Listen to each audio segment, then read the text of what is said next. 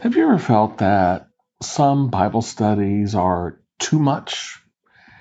They're too long, they're too deep, they're too serious, they're too theological, and yeah, maybe they're too boring. Well, we're going to try to remedy that with this podcast, the Where's God? Finding Him in the Small Stuff Bible Study. We're going to take a close look at Scripture. We're going to look at the cellular base of what God was saying through His Word, but we're not going to make it too much of anything. We're going to try to make it just right for everything.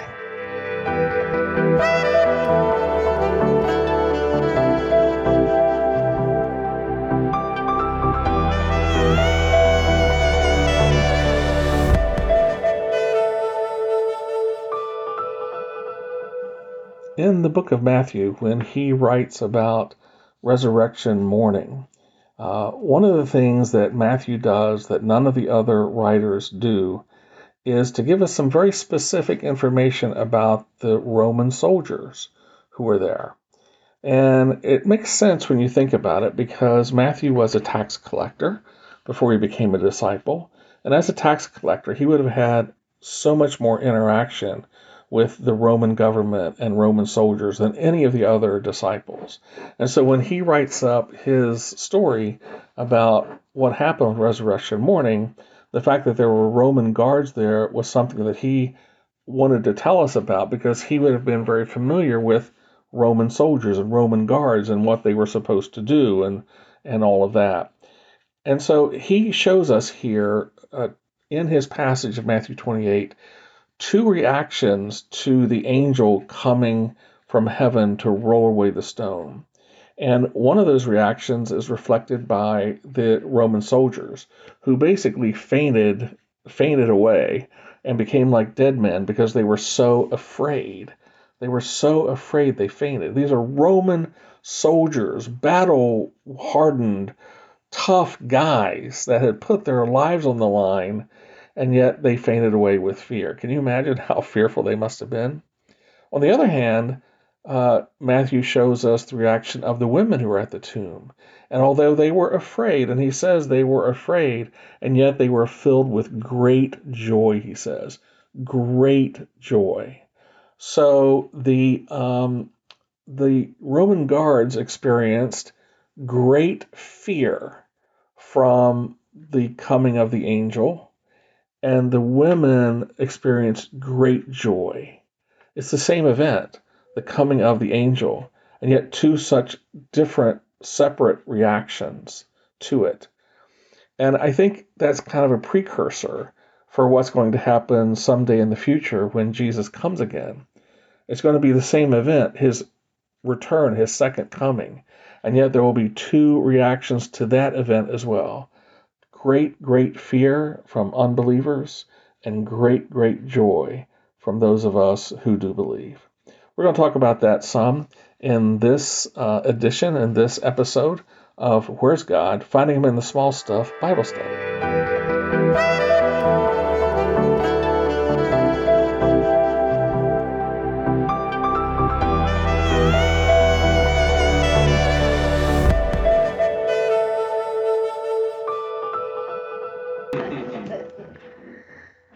Well, before we get started, we're back in Matthew 28 again, by the way. Before we launch into that, I wanted to read you a little excerpt here, as I'm reading David Palmer's book that he wrote called Casket Empty, and come on in. That door's locked. Oh, it is. So the other door I tried, only it was a storage room. The subtitle is God's Plan of Redemption Through History. And so as I was reading it this week, I came across a passage, and I thought, this is so good, I have to read it to the class. It's kind of a summary of what he has titled this book, God's Plan of Redemption Through History. And towards the end of the book, and he kind of kind of brings it together in this really kind of snapshot that I thought was just brilliant.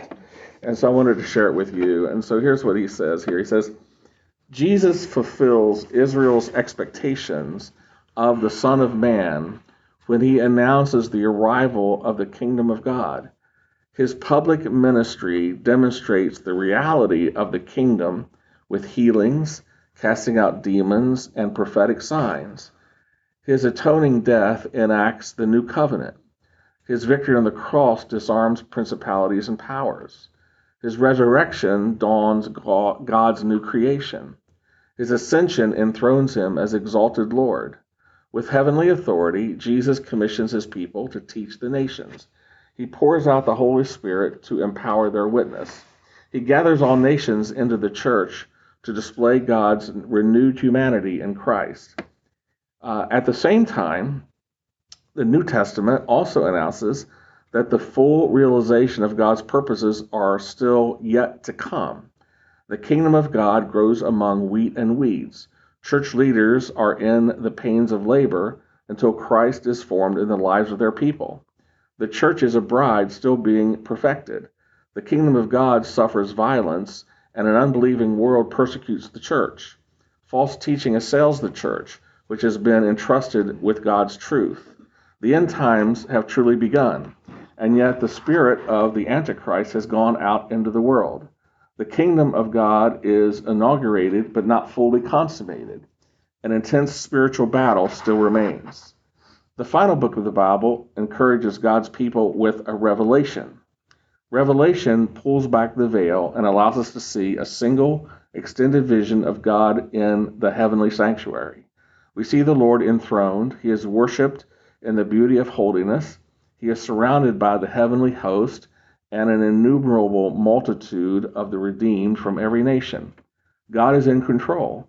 His purposes will be fully accomplished in heaven and on earth. God reveals Christ's present rule and future glory. This reality produces hope and strengthens our resolve in times of distress. Jesus is revealed as the exalted Son of Man and Lord of the church. He is worshipped in heaven and stands worthy to enact God's eternal purpose. He releases a measured wrath even as he gathers a people for himself. He triumphs in a spiritual battle over Satan's counterfeit kingdom. He will return in visible glory and final victory. He will condemn evil and create a new heavens and earth in which righteousness dwells. The New Jerusalem then descends like a bride adorned for her husband. In the end, we are drawn back to the very beginning of the Bible. God dwells in the midst of his people. Humanity, made in his image, has access to the tree of life. The Lamb who was slain for us is adored forever. He who testifies to these things says, "Surely I am coming soon." God's people respond in hope. Amen. Come, Lord Jesus. Isn't that good?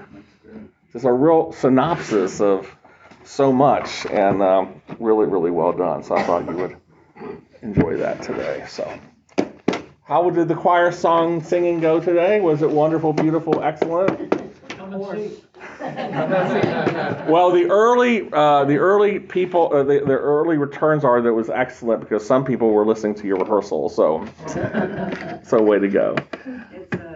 It's a song that once we learned the words to and rhythm and stuff, it was just the choir practice turned into a worship session. Yeah. So it can't get better than that. It can't get better than that. So terrific. First thing in the morning and stuff like that. That just the two soloists are wonderful. It's a nice way to start the day and a Sunday. Let's go to prayer. Since you're back, Mr. Dennis, would you mind opening us with prayer today? Yeah. Thanks. Father, we thank you for the opportunity of gathering in this period of time between our salvation and our ultimate glorification as we sit before the throne of God who made all of this possible. We attempt to learn and to serve you with the very best that we can. We can't do that without your Spirit working among us. And so each day, Lord, we pray for a new infilling of your Spirit that we might follow you every step of the way. Lord, that we might hear your voice and follow your directions. because, Father, the ministry is not just to us, but to all of those around us. You have called us to be your servants until we all arrive at the place you have prepared for us. And so I thank you for each one of us, Father, as we attempt to serve you. We give you praise and thank you for this fellowship around this place. Thank you for the worship and for what you've allowed us to do here at Kenwood with our new facility. And we pray that it will be open to others as they come to not just to see a great facility, but to worship and understand who you are. Thanks for David's book. Lord, we know that the intellect that you've given him is something that we all aspire to, and we pray that you will help us to put into our own hearts and minds those things that he taught well. Bless us as we continue this work in our class, and we give you thanks for all these things in Jesus' name. Amen, amen, amen, amen. Okay, so back to Matthew chapter 28, and last week we did a quick overview of the passage, and then we launched into verse 1, which we had a great discussion about, and I tried to stop in 15 minutes early, so today I'll try to go the whole time. But no, it was a wonderful discussion last week. So I'm not going to read the whole thing today. Let's go ahead and just launch in here, and we'll pick up from where we left off, basically. But verse 1 of chapter 28 says, I'm going to read what it has in the Greek, which is, it says, well after the Sabbath, we talked about that last week, at dawn on the first day of the week, Mary Magdalene and the other Mary went to look at the tomb. We spent most of last week talking about that word look and how the Greek word there is the word that's not just to, it does mean to look with your eyes, but it has a secondary meaning that's deeper than that. And so an attempt to look at something to understand it, to try to grasp what's going on. And also we talked about the deeper meaning of how, like we go to a cemetery to have, there's something special about being there that happens emotionally and even spiritually that you don't get anywhere else. And so the women were going there, and kind of the way we concluded is they went there not really just to look with their eyes. They went there to look at the tomb with their hearts. They went there to look at the tomb with their spirits. So it was more than just the physical observation of the tomb. They're still confused. Mark tells us on the way that they're asking, who's going to roll the stone away. The two on the road to Emmaus later that day were talking about what does all this mean, and probably the women were also having that same kind of conversation. So when they're going there to look with their eyes, but they're going there to have that emotional connection that can only happen there at that time, not knowing what they did not know. So that was what we talked about last week. So let's launch in here to verse 2. It says in the Greek again, behold, there was a violent earthquake. And we talked last week that the word there is mega, which means great. So the literal translation is, behold, there was a great earthquake. For an angel of the Lord came down from heaven. And again, the Greek here in the original way it's written is, the angel of the Lord came down from heaven, and having come, rolled back the stone and sat on it. His appearance was like lightning, and his clothes were white as snow. We talked about the appearance like lightning, how Moses had the radiant face when he came out of the presence of God, how Stephen, as he looked into heaven, had that same kind of radiant look on his face, and how, not be surprised that when you see angels, there's this radiant, glowing like lightning appearance, because they're always in the presence of God. So why wouldn't they be? And then the white as snow, speaking of the purity and the sinlessness. And then verse 4, the guards were so afraid of him that they shook and became like dead men. And in the original Greek, the word for shook there has the same base word as the word earthquake. So the word earthquake is seismos, and then this word is something seismos. I don't know all of it, but I don't remember all of it. But the same root, seismos, is in both words. And so what Matthew is trying to tell us here is that there was a physical earthquake in the earth when the angel came to turn back the stone, and there was a personal earthquake within each of these guards. That as there was a great earthquake that shook the earth, that these men also were greatly shaken, so much so that they became like dead men. And I think the implication there is that they didn't just pretend to be like dead men. I think they really did faint away. They were so afraid that they fainted. They were out of it for a while. I've never fainted from fear, but I know it's possible. I know, have any of you ever fainted from fear before? But I know you have to be really, really, really afraid, generally speaking, to faint from fear. Jan and I are watching a show, Shrink Next Door, I think it's called. The Shrink Next Door. It's a true story, but it's a story about this guy who he had this social issue that when there was any kind of conflict, he would get so upset and nervous and afraid he would faint away. And so it happens. But I just can't imagine. I mean, I can only imagine how afraid they must have really been to literally faint and become like dead men because they were unconscious for a while. So anyway, they shook. They had this personal earthquake. They trembled is another way we could translate that. And then in verse 5, again, the original says, but answering, the angel said to the women, do not be afraid. And we talked about what answering. What's he answering? We talked about how in Mark he kind of tells us they were saying, who's going to roll away the stone? How are we going to get to Jesus?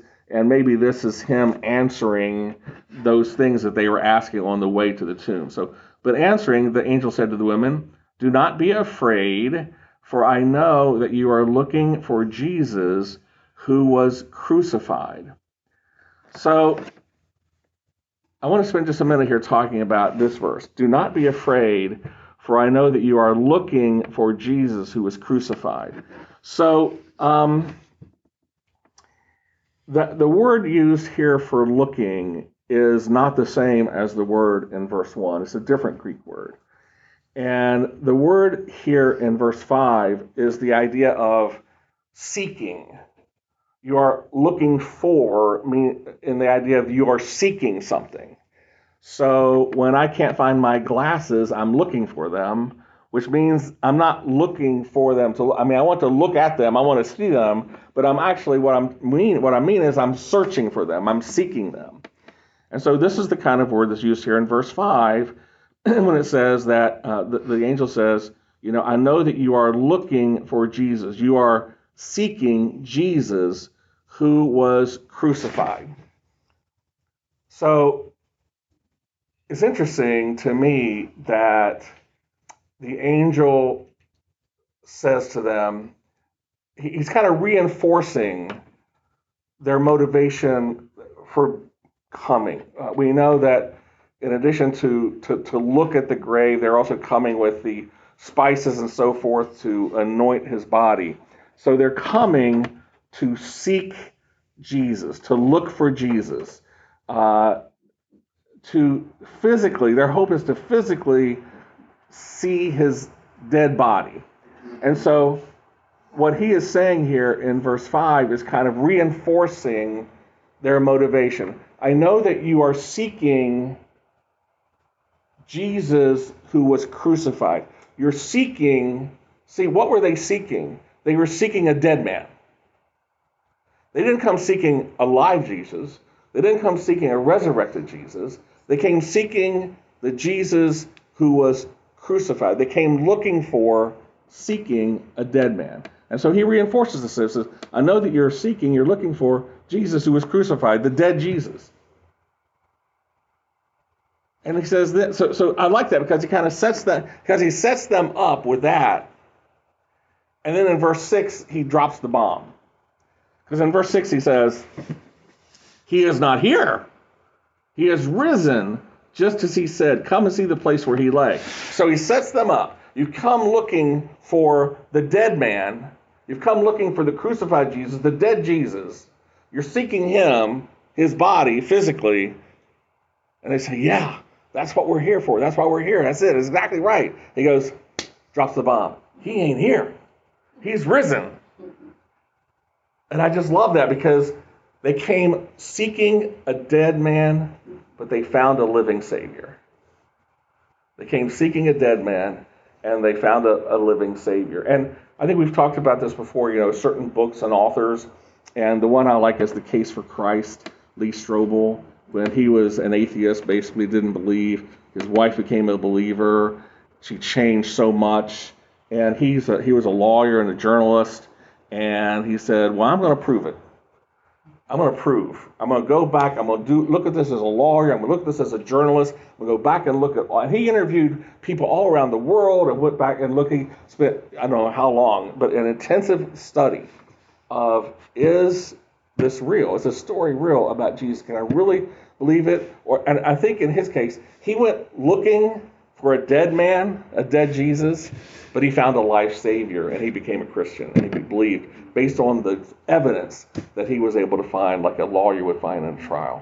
So I think that's so cool. And I would welcome more people to come looking for a dead Jesus, because you know what? I think they would find a living Savior as well. Ruth, did you have something? He wrote more than that. He wrote that book, and then he wrote some other ones. Right, Case for Faith. From I Had Knowledge, and it was his motivation for writing that book was because he had to be a high-performing person to make up for the fact that his dad told him on the night, our book club's reading this. Oh, okay. I just spent a whole day crying with boxes of Kleenex. He said on the day, day before his graduation, he says, I have as much love for you as I have in my little finger. And so when he found the Lord in that intellectual way, he was searching and he was performing at a very high level just to feel worthy of his Father's love. Earthly love. Yeah. Earthly Father's love. Then, after a number of years, he had a heart attack and had lots of heart problems. And he was out of commission for quite a while. And so what did that do to his performance? Oh, yeah. He couldn't be who he wanted to be to feel worthy of being loved. And that's when he found God's grace. Yeah, that's something. And he writes about that. And then he writes about other people who have needed God's grace. And I think that's when he would have gone to heaven first, but this is when he really found what God was. That's great.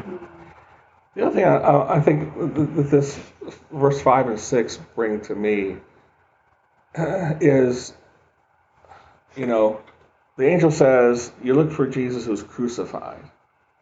He is not here, he is risen. And to me, that brings together the juxtaposition of the cross and the empty tomb. Jesus who was crucified on the cross for you. But that's not the end of the story. Because he died there, but he's risen. And you have to have the he is risen part for the crucifixion part to mean anything. Because if you just stop at the crucifixion, you just have a dead Jesus. And a dead Jesus has no power. You can't overstate how important the cross was. You can't overstate what was done there for us. There's no way to over appreciate or give thanks or describe what Christ did when he went to the cross for us. There's no way you can make it more than it was, because it was more than anything we can imagine. But without the empty tomb, none of that happens. And I think we get it backwards often, because chronologically, the cross was first and then the empty tomb. And so we tend to look at the empty tomb through the cross. But I think we should change that. I think we should look at the cross through the empty tomb. Because it's the empty tomb, it's the resurrection that gives the crucifixion meaning. It's the resurrection that gives the crucifixion power. Without the resurrection, the crucifixion just gives you a dead Jesus, a Jesus who's crucified. But when he is risen and he is not here, the resurrection, the empty tomb, then that imbues the cross with all the power. Because the cross now means what it means because Jesus defeated death. And then even beyond the cross is his birth. Yeah. So you Again, if you go chronologically, that's what makes sense. So him being risen and dying. Right.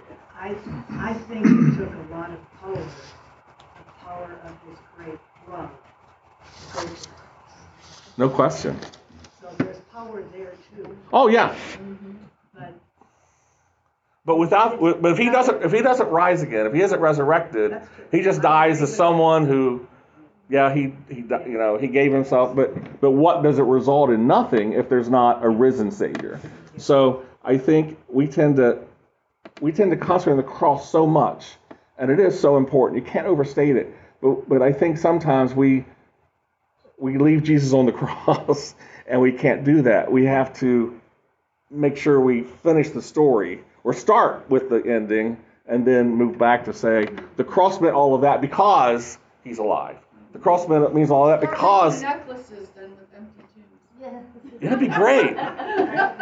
When you think about the paradox, though, think about the great idea. Think about the paradox of a cross being a symbol for Christians. The cross is where Jesus died. The cross, it'd be like you might as well wear an electric chair around your neck, because it was a method of killing people, of executing people, right? But it's the empty tomb that makes the cross. It's the empty tomb that makes the cross empty and makes the cross have meaning to us. And it just shows the power of what happened with the empty tomb and with the crucifixion and with the cross, that we now can venerate the cross as a symbol of Christianity, even though Jesus died there. Why? Because he didn't stay dead. That's why. And that's why the cross can be on it. And agnostics are pointing to that and trying to say, why do you wear that cross? You might as well wear an electric chair. And they miss the whole point.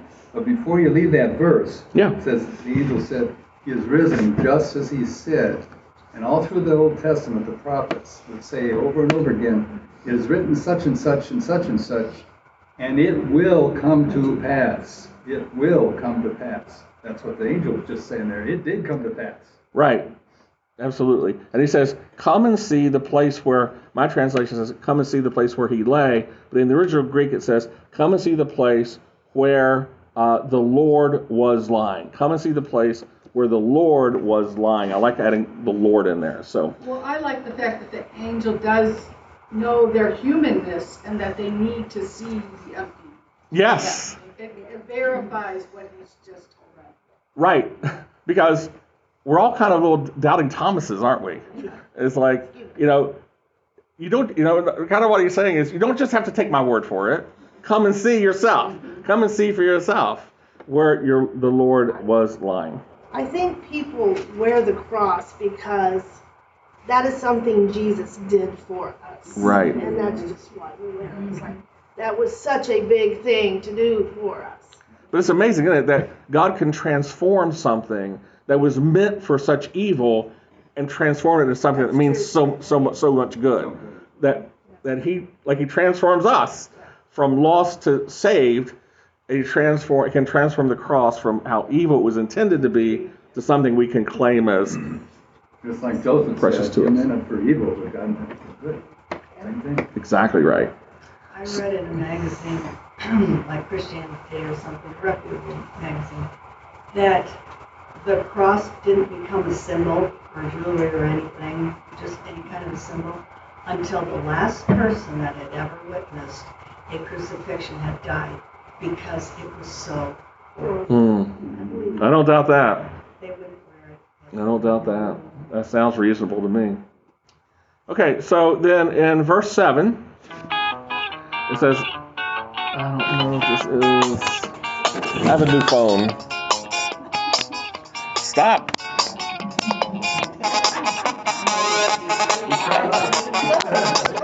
Okay, I'm trying to record. Okay. Your ringtone. Yeah, I know. Okay, so that's a ringtone of people I don't want to talk to. So, okay, verse 7. Then go quickly and tell his disciples he has risen from the dead, and behold, and every time you hear the word behold, I want you to think that what Matthew is saying is, can you believe this? And can you believe this? He's going ahead of you into Galilee. There you will see him. Now I have told you. The angel says, okay, done my job. I've told you. Now it's up to you. You do your job. And what is their job? Go and tell. Go and tell. Go and tell. And John MacArthur says this about this verse. He says, the women's fascination must quickly turn to proclamation. Their fascination must quickly turn to proclamation. Now, we talked about this several times in the past about how it's the women, right, that are given this job. The angel didn't say to the disciples, go and tell at this point, because why? They were already. Women are more talkative. Well, that's true. But they ain't at the tomb, right? They're hiding. Yeah, they ain't at the tomb. They can't go and tell when they're behind locked doors hiding. So it's the women's job to go and tell. I think, too, that the women are used because the disciples have already been out there doing this and that and the other. But it's different. These women are now doing it, and that's something, hey, we better pay attention. These aren't the disciples now. This is the women doing it. Right. But the weird thing is that God would do it that way because, remember, in that day, the women had no standing. The women couldn't even testify in court. And so, my goodness, if you're going to give something this important, this message, go and tell, he's risen, he is not here, he's going to Galilee, there you'll see him. That's like the most important message ever in history. And you're giving it to women who in the culture of the day had no standing. That's what I mean. That's what makes people go, what? They're saying this? Yeah. Well, it reminds Must me. be important. Well, plus there's two women, so that equals one man. Right. Two sisters' voices is one man. You know, that takes me back to the woman at the well. Yeah. She's the one. She had the message. Yeah. Yeah. Right. She's the one that took off and told everybody. Yeah. I just want to say this is a spectacular event here. Yeah. Of what's preceded before the angel tells them to go. That's true. I mean, there's a whole lot going on that's, the earthquake, takes him to the tomb, leads them, shows them. I mean, they just must have been just out of their skin. Exactly. You know what I I mean? was wondering, were earthquakes common I don't think so. in that area? I don't think so. Yeah. I don't think so. No. It's on the Great Rift Valley, though. It is an active earthquake, so that's why there's all the volcanoes in Italy and so on. Still, it's the timing of it, right? The timing. Just when the angel comes, there's one, right? Just at Jesus' crucifixion, there's one, right? So, well, it reminded me. If you go to 1 Corinthians, if you have a minute, go to 1 Corinthians chapter 1, and this is what this reminded me of when I was thinking about why the women. So 1 Corinthians chapter 1, verse 27. It says, but God chose the foolish things of the world to shame the wise. God chose the weak things of the world to shame the strong. So in this scenario of the resurrection morning, who would be the foolish things and who would be the wise thing? Who would be the foolish people and who would be the wise people in the eyes of the world? The women would be the women would be the foolish, and the disciples would be the wise. Or the guards. God chose the weak things of the world to shame the strong. The weak things would be the women. The strong would be the men. So, yeah. The really weak ones would be. But But this also reminds me too, and it also reminds me too of like the shepherds. We talked about Jesus' birth. You know, on the hierarchy of the world of that day, the shepherds were on the low rung. The shepherds were the manual laborers of that day. You know, they were like just one step above the women. Okay, then you have shepherds, right? But it was to the shepherds that the angels appeared. It was to the women that the angel appeared. And I just find that interesting that I think Paul was so right in this verse that God chooses sometimes the foolish things and the weak things. Why? Because then it's a God thing. That's what I meant. Yeah, then it's a God. It's not because they were disciples or because they were kings or whatever. They were shepherds and women, and yet they did, and look what happened. And just interestingly, the word shame here in this verse 27 of 1 Corinthians, it means, the literal translation, it means to blush with shame. And so the idea here is that God uses the foolish things to basically embarrass the strong things. He uses the foolish things to embarrass the wise.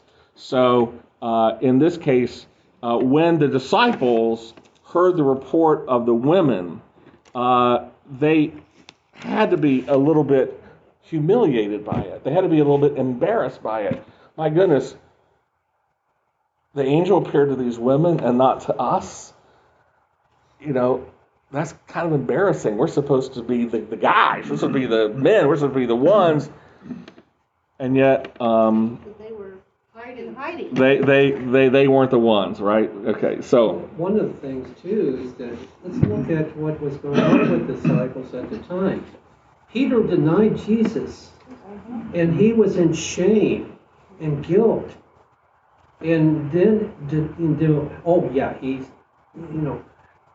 how many times did Jesus tell the disciples, on the third day I will take over, and they didn't get it until they actually saw it. So, here they're hiding, they're afraid that they're going to be attacked, and they're wandering in their guilt and shame. Yeah. And so, the women haven't had a chance to be in guilt and shame because they weren't part of all that stuff. They were following what the tradition was to prepare the body, even though that it was prepared when they put his body into the grave. It was not the whole treatment. And they were looking to follow tradition. And it was always the woman's role. What was the woman's role? They were to go get water, to cook, the thing. It was all the... the disciples just never got it. And I think that's really important. If you want to look back at verse 27 for a minute of Matthew, chapter 27, verse 55, here's the description. Many women were there watching from a distance. This is at the crucifixion. Many women were there at the cross watching from a distance. They had followed Jesus from Galilee to care for his needs. This is what the women did. They cared for Jesus' needs. And they did it in life. They're going to do it in death.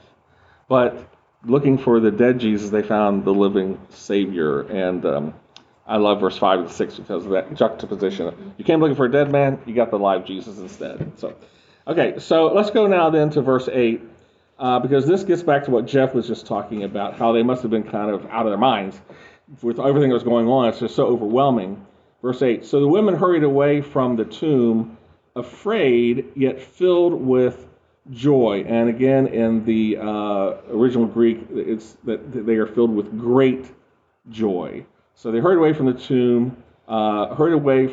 tomb, afraid, yet filled with great joy. And I'm sure Matthew did this purposely to show that there was a great earthquake, but there was also great joy. So just as great as the earthquake was, so was the greatness of the joy that the women felt. And here again, I like what Matthew is giving us here, in that he's showing us two completely different responses and reactions to the angel who's announcing Jesus' resurrection. the first response that we see is what? Fear by the soldiers, right? Fear by, so the angel comes and the soldiers faint away. They have this earthquake, they're trembling, this personal earthquake, they're trembling, and they faint away like dead men. So that's the first response. Matthew shows us. This is the response of the angel coming with this wonderful message. And then the second response is great joy. Great joy. So you have the same thing happening. The angel comes. And with the same thing that happened, two completely different responses to it, reactions to it. One of great fear, that they fall away, faint of fear like dead men. And yet, on the other hand, the women have this great joy that equals the fear, probably even more so. So I love the idea of having these two different responses, because it is an illustration of what's going to happen someday in the future, isn't it? That also goes back to 1 Corinthians, that same verse. God shows what is weak in the world to shame the strong fishermen. Right. Yeah. And what I was talking about there too is, someday when Jesus returns, you're going to have the exact same. It's the same thing. One thing happens, Jesus returns. It's the one act, Jesus returns. And yet when he returns, you're going to have two completely different responses.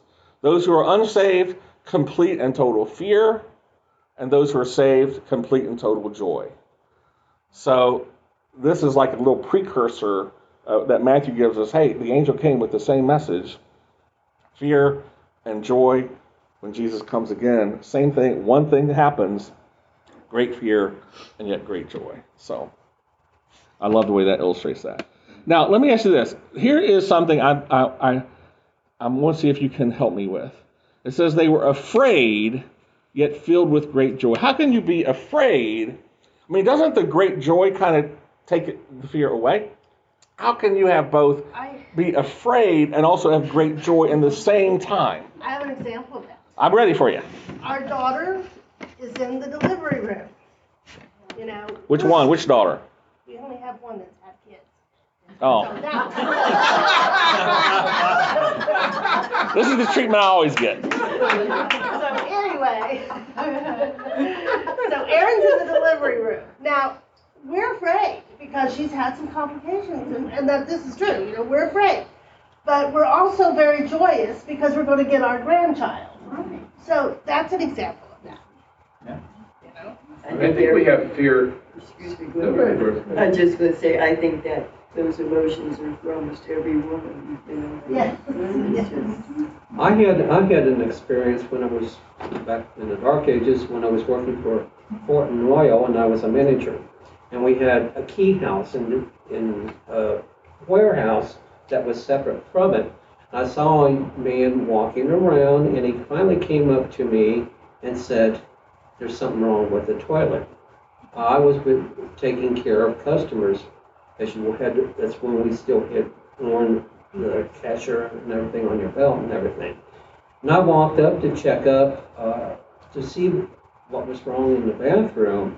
And all of a sudden, fortunately, I had layers on me of clothing because it was wintertime. I felt a thud on the back of my neck, and I turned around and I had a gun in my hand. Oh my goodness.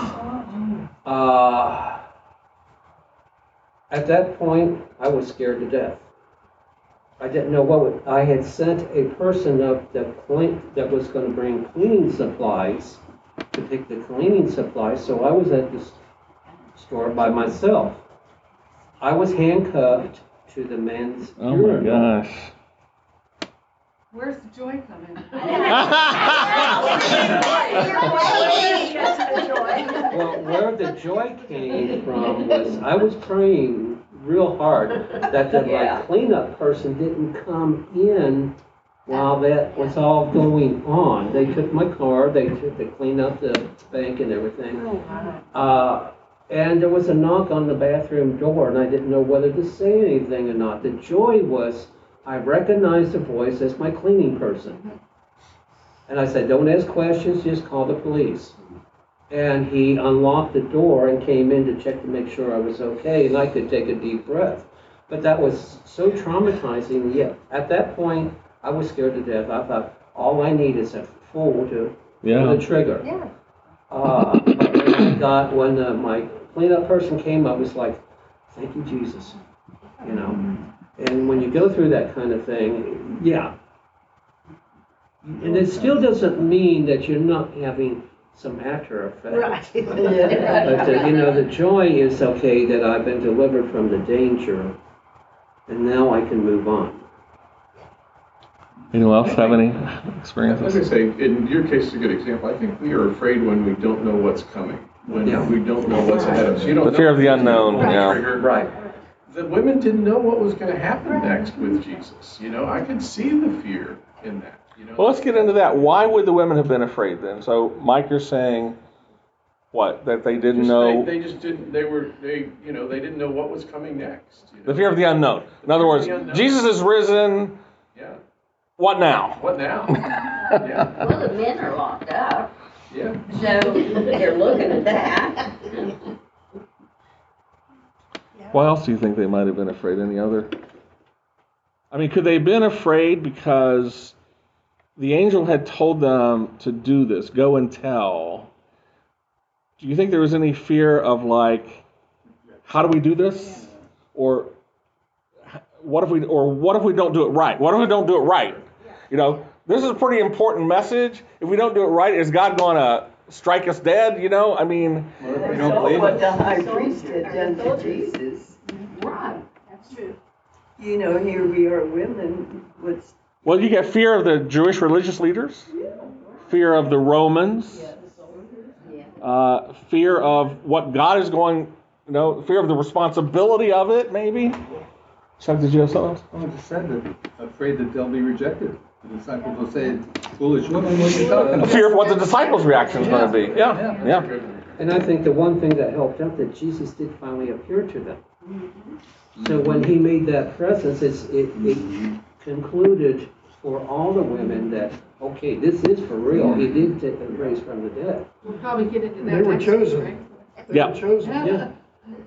Well, They were chosen. Yep, I'm wondering absolutely. if there was any fear that they, personally, that they could do that. I know when I feel like, at times when I've been called into a ministry, it's like, I don't know if I can do Overwhelmed? Yeah, right. Are you sure about it? Yeah. Yeah, I think more often than not, when God calls us into some way of serving Him, Right. that we pretty much none of us ever feel prepared for that. Right.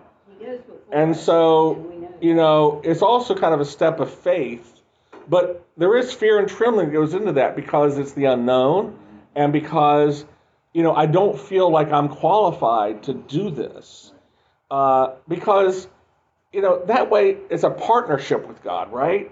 If you felt completely ready and prepared and you got it under control, then what role does God have in it? So I think sometimes God gives us ways to serve that makes us feel overwhelmed and inadequate because it means we're going to rely on Him to get us through it and not on our own. More than the strong, because we have to rely on Him Right. to do things His way. I mean, have any of you ever done anything to serve the Lord that you felt, I got this? I worked for the Reds for 4 years, and I was in charge of everything that went on the field except the ball game, pretty much. I was in charge of the national anthem, and I was in charge of the first pitch, and I was in charge of if bands would come and perform, or if we had concerts afterwards, or the fireworks, or the giveaway promotions, and all of that. And so I was there for 4 opening days, 4 years. And the opening day, you know what my opening day is like with the Reds, right? So what would happen is, this is back before computers and everything. And so you come into January 2nd, and of course opening day is until April 1st, basically. And you come into January 2nd, and you felt like you were on this runaway train, and opening day was coming, and you could just not catch up. You couldn't stop this train. It was going. And every single day I had a deadline. If I missed a day, I missed a deadline, and something wasn't going to get done. And it was, again, back before computers and internet and all that, and working from home. Never will forget. It was like we had just been married. We just had our first daughter, and she was still an infant. And we were living in a condo out in Batavia, and it was a snowstorm. But it was February, I think. But I had to get to work. I had to go to work, or I was going to miss a deadline. I missed a day, I missed a deadline. So just as I'm getting ready to go out, the electricity goes out in the condo. And so there's Jan and my newborn infant daughter, and I have to leave them in the middle of a snowstorm without any power, with no heat. Well, it so happens that we did have a fireplace, and so in the basement. And so I said to Jan, let's go in the basement. I'll start a fire, put some firewood here.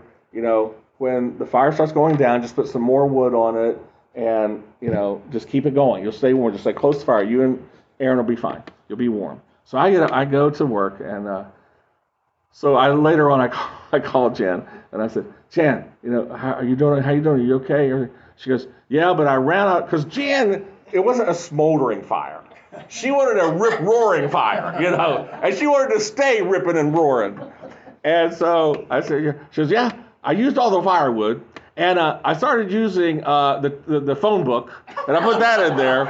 And then about that time, the power came back, and I said, thank goodness, because she was going to be putting furniture in that fire. She was going to be cutting up the furniture. But the point of my story really is every year, about 2 or 3 weeks before opening day, I would start getting this nervous twitch in my eye. And it just I couldn't control it. It wouldn't stop. And it was just the stress of not being prepared. There was no way. I never felt prepared for one of them. Not one of them. And yet they all went off just fine. If something didn't happen, no one knew. And everything worked out okay. The things you worry about seldom happen. Yeah. Exactly. Much better, sometimes it's much worse. Exactly. Mostly much better, hopefully. Then you retire and you have nightmares. And you've got to get this done. You got it in your running or something. You can't run fast enough for others. Every once in a while I'll have one of those. Or I'll be put in front of a classroom and there are no lesson plans. I'll wake up in a cold sweat. You know what you really have to be prepared? That verse that says that the Lord searches the earth for those that are wholly devoted to Him, that He might show Himself strong in their behalf. That's what you need to be prepared for. And that's exactly what I'm saying is, the Lord got me through those 4 opening days. The Lord gets you through the ministry you don't think you're qualified for. But the women are feeling this now. They're feeling overwhelmed. They're feeling, I'm not prepared for this. I'm not good enough, whatever they're thinking. And that brings them fear. But at the same time have this great joy because Jesus is alive. And what they will understand as they go on is that God has this for them. And they're going to do it with His help. They've also just seen an angel. Yeah. Well, true, yeah. The Bible don't say hello. They say fear not. Fear not. Almost every time. Because they know you're going to be afraid. They just seen an angel. That's so good. We did our prayer requests earlier for those who didn't. Yeah, I see. Yeah, we should just a few more minutes here, and then we'll just have a closing prayer at the end. But let's look at verse 9 then. It says. Actually, we have to finish at 10. Oh, we do? Oh, okay. Well, then we're done.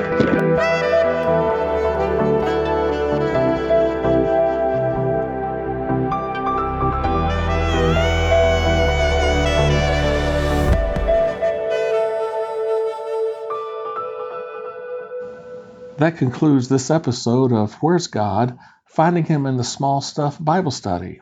I pray that you've learned something new about the Lord today, and He's given you some new insight into who He is and how much He loves you. Remember, The eternal God is our refuge, and underneath are the everlasting arms. May in that refuge today and those everlasting arms you find the provision that you need, the protection that you need, the power that you need, and through those, the peace that you need. Remember, he said, "My peace I give you, peace be with you. Shalom."